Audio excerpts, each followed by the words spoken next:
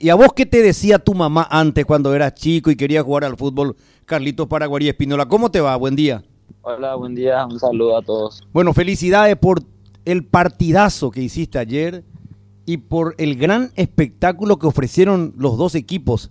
Qué lindo partido, qué intensidad, qué dinámica, Carlitos. Sí, muchas gracias.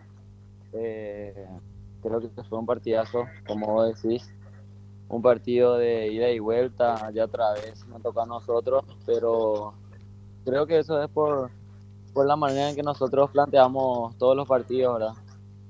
Tratamos de ser los protagonistas en cada partido. Ahora, realmente a mí me sorprende la gran intensidad que sostuvieron en el primer tiempo. Yo creo que el primer tiempo fue mucho más intenso el de ustedes. Y vos subías, proponías, marcabas el pase. Obviamente que es algo trabajado, ¿no? El de tratar de darle una intensidad permanente al fútbol de ustedes, Carlos. Sí, así mismo como vos decís, está marcado eso en nuestro juego. Primeramente tenemos que calcular bien la intensidad con la precisión que queremos jugar nosotros.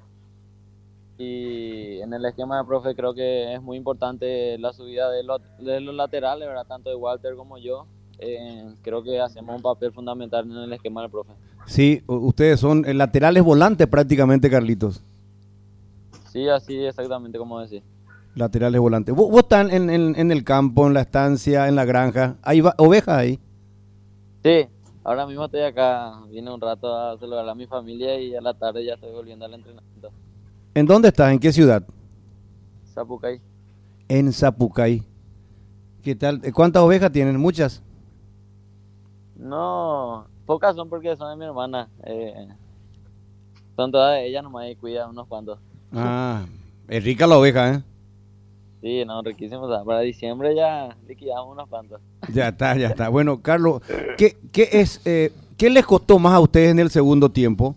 ¿Qué les costó un poquito más? Porque creo que ahí Libertad tuvo un poquito más de llegada que ustedes en relación al primer tiempo, o me equivoco. Sí, así mismo como decía, sabíamos que Libertad iba a salir con todo a buscar resultados porque estaba con el marcador abajo, pero nosotros sabíamos eso, solamente que llegó muy temprano el gol de ellos y ahí tal vez no costó más tratar de encontrar el otro gol. Tuvimos oportunidades, tuvimos llegadas, tuvimos también posesión, pero ya era difícil porque así se dio el partido, ¿verdad? Benicio, nosotros le dimos a Paraguarí como una de las figuras del partido junto a Julio César, junto a Enciso, el colega de Libertad, y también a Gaona Lugo, que corrió mucho en la academia. Impresionante. La verdad, un partido donde se destacaron varias figuras, entre ellos Carlos, y un duelo especial, Luis Enrique, porque también en la contraparte, justamente sobre su sector, se tiró Enciso, y yo creo que en determinados momentos hubo un mano a mano especial entre Carlos y Enciso. ¿Cuál es tu opinión sobre el particular, Carlos, referente a la habilidad, a la capacidad y cómo encara Enciso? No es un jugador que especula, muy atrevido en su forma de jugar. Y lo que te puedo decir es que es un excelente jugador, creo que es el presente y tal vez el futuro del fútbol paraguayo respecto a esas clases de jugadores, ¿verdad? Que hace mucho no se ve, ¿verdad? Yo le conozco ya en años anteriores que me he enfrentado con él en categorías menores, ¿verdad? En reserva al menos, porque él es mucho menor que yo. Ajá. Y siempre tuvo esa tendencia, ¿verdad? Un jugador impresionante, tiene un drible terrible. Y nada, esperemos que siga así porque eso al final nos beneficia a todos nosotros los paraguayos.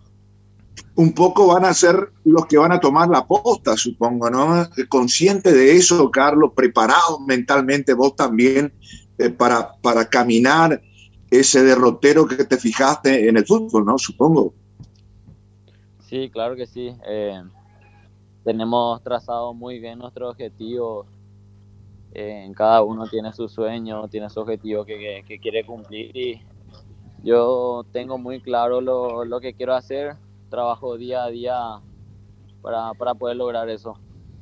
Bueno, Carlos, realmente seguís creciendo, a mí me seguís sorprendiendo, lo digo gratamente, cuando aparecías en Primera, en broma y en serio, te dije que te tomaba como ahijado y hoy me siento orgulloso de lo que estás haciendo. Primero porque venís de una familia futbolera, porque no es fácil jugar al fútbol profesional, es lo que solemos hablar siempre acá en la mesa de Deporte Total.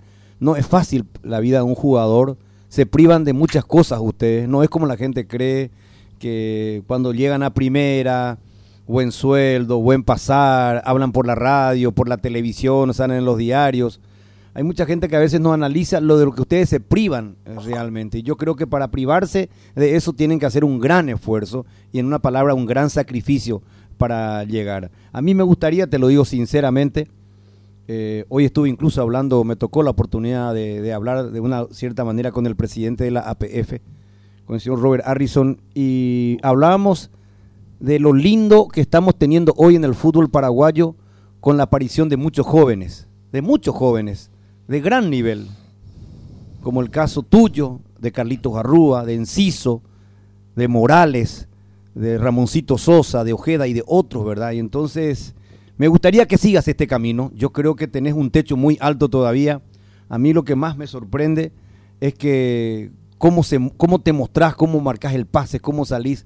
Vos que conocés de esa función, Jotita, ¿qué más le podemos decir a Paraguarís por lo que está pasando y por lo que está haciendo? Ayer para mí hizo lo que corrió este muchacho ayer, la actitud que puso en el partido. El primer tiempo no parecía fútbol paraguayo, y lo digo, mira, que le molesta a que le moleste. Primer tiempo me parecía que era fútbol argentino, la intensidad, la dinámica. Por la característica que tenían los dos equipos, pero a Paraguay, a ver, su condición física, cuestionar me parece que sería totalmente absurdo, ¿verdad?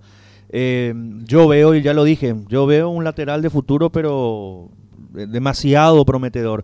Lo que sí a mí me gustaría un poquito más es que pueda desbordar más a carrera. Con pelota. Claro, desbordar. Sí, por eso. Yo lo que veo muchas veces... ¿Que no haga mucha diagonal, decís vos? No, las diagonales son muy importantes siempre. Pero, viste, comúnmente cuando se le da la pelota al lateral, a nosotros nos cuesta mucho cruzar la pelota de primera. Es como que la tienen que parar y después recién acomodarse para tirar un centro. Y el lateral que cruza la pelota con balón en movimiento, desbordando en movimiento, me parece que saca mucha ventaja. Voy a tratar de hacer eso. Todo es para mejorar, o sea, todos los comentarios, todas las críticas son para mejorar. Y más bien, como dijiste hace rato, el tema del sacrificio es tremendo, porque yo siempre cargué la mochila pesada de tener un papá que fue futbolista, ¿verdad? Y siempre me trabajó en la cabeza el tema de que qué pasa si no llego, qué pasa si llego, si no llego a ser como él o cosas así. Es muy difícil porque a veces tenés una fe de que quieres hacer lo mejor para la familia, de que no quieres defraudar a tu papá, a tu mamá, y a veces no se dan las cosas, pero hoy en día creo que todo ese sacrificio que hice está valiendo la pena. Sí, totalmente. Yo creo que... No escuches las comparaciones, Carlito. Sí, tiene que ser o sea, vos sos vos, tu padre es tu padre. Lógicamente que tenés un apellido que en el mundo del fútbol tiene un peso importante por lo que ha conseguido tu padre. Pero vos tenés que seguir tu camino, es mirar para adelante. Uno dice, la vida es como un camino, una línea recta. Mirás para atrás, te frenás. Mirás para los costados, te desvías. Vos tenés que mirar para adelante, no importar qué hace fulano o qué hace tal mengano, si fulano es mejor, si tritano es peor. Vos seguís tu camino porque estás en un tremendo camino, y si mantenés esta regularidad, yo no tengo pero ninguna duda de que vas a ser jugador de selección. Y muchísimas gracias. Es lo que me dice mi papá también, ¿verdad? Que siga trabajando para mí, porque si yo estoy bien, el equipo también va a estar bien. Si cada uno pone lo suyo, ¿verdad? Todos vamos a estar bien. Pero es difícil, por eso metí ese tema, porque antes en inferiores hacía un mal partido y la primera comparación era por mi papá, ¿entendés? O sea, no faltaba ese comentario. y era difícil porque yo me acuerdo de cómo él jugaba, me acuerdo de todos los logros que él obtuvo, ¿verdad? Y me costaba al principio, pero luego traté de llevar con eso, traté de mejorar con él, ¿verdad? Porque él siempre estuvo ahí al lado mío con toda mi familia y por suerte se está dando los frutos ahora. Exacto. Bueno, Carlos, congratulaciones por el buen partido, el gran momento de Nacional. Siguen peleando por el título de campeón. Vos hiciste un partidón así ayer una vez más, así que a seguir por esa senda que va a llegar el premio. Dale, muchísimas gracias. Un saludo a todos.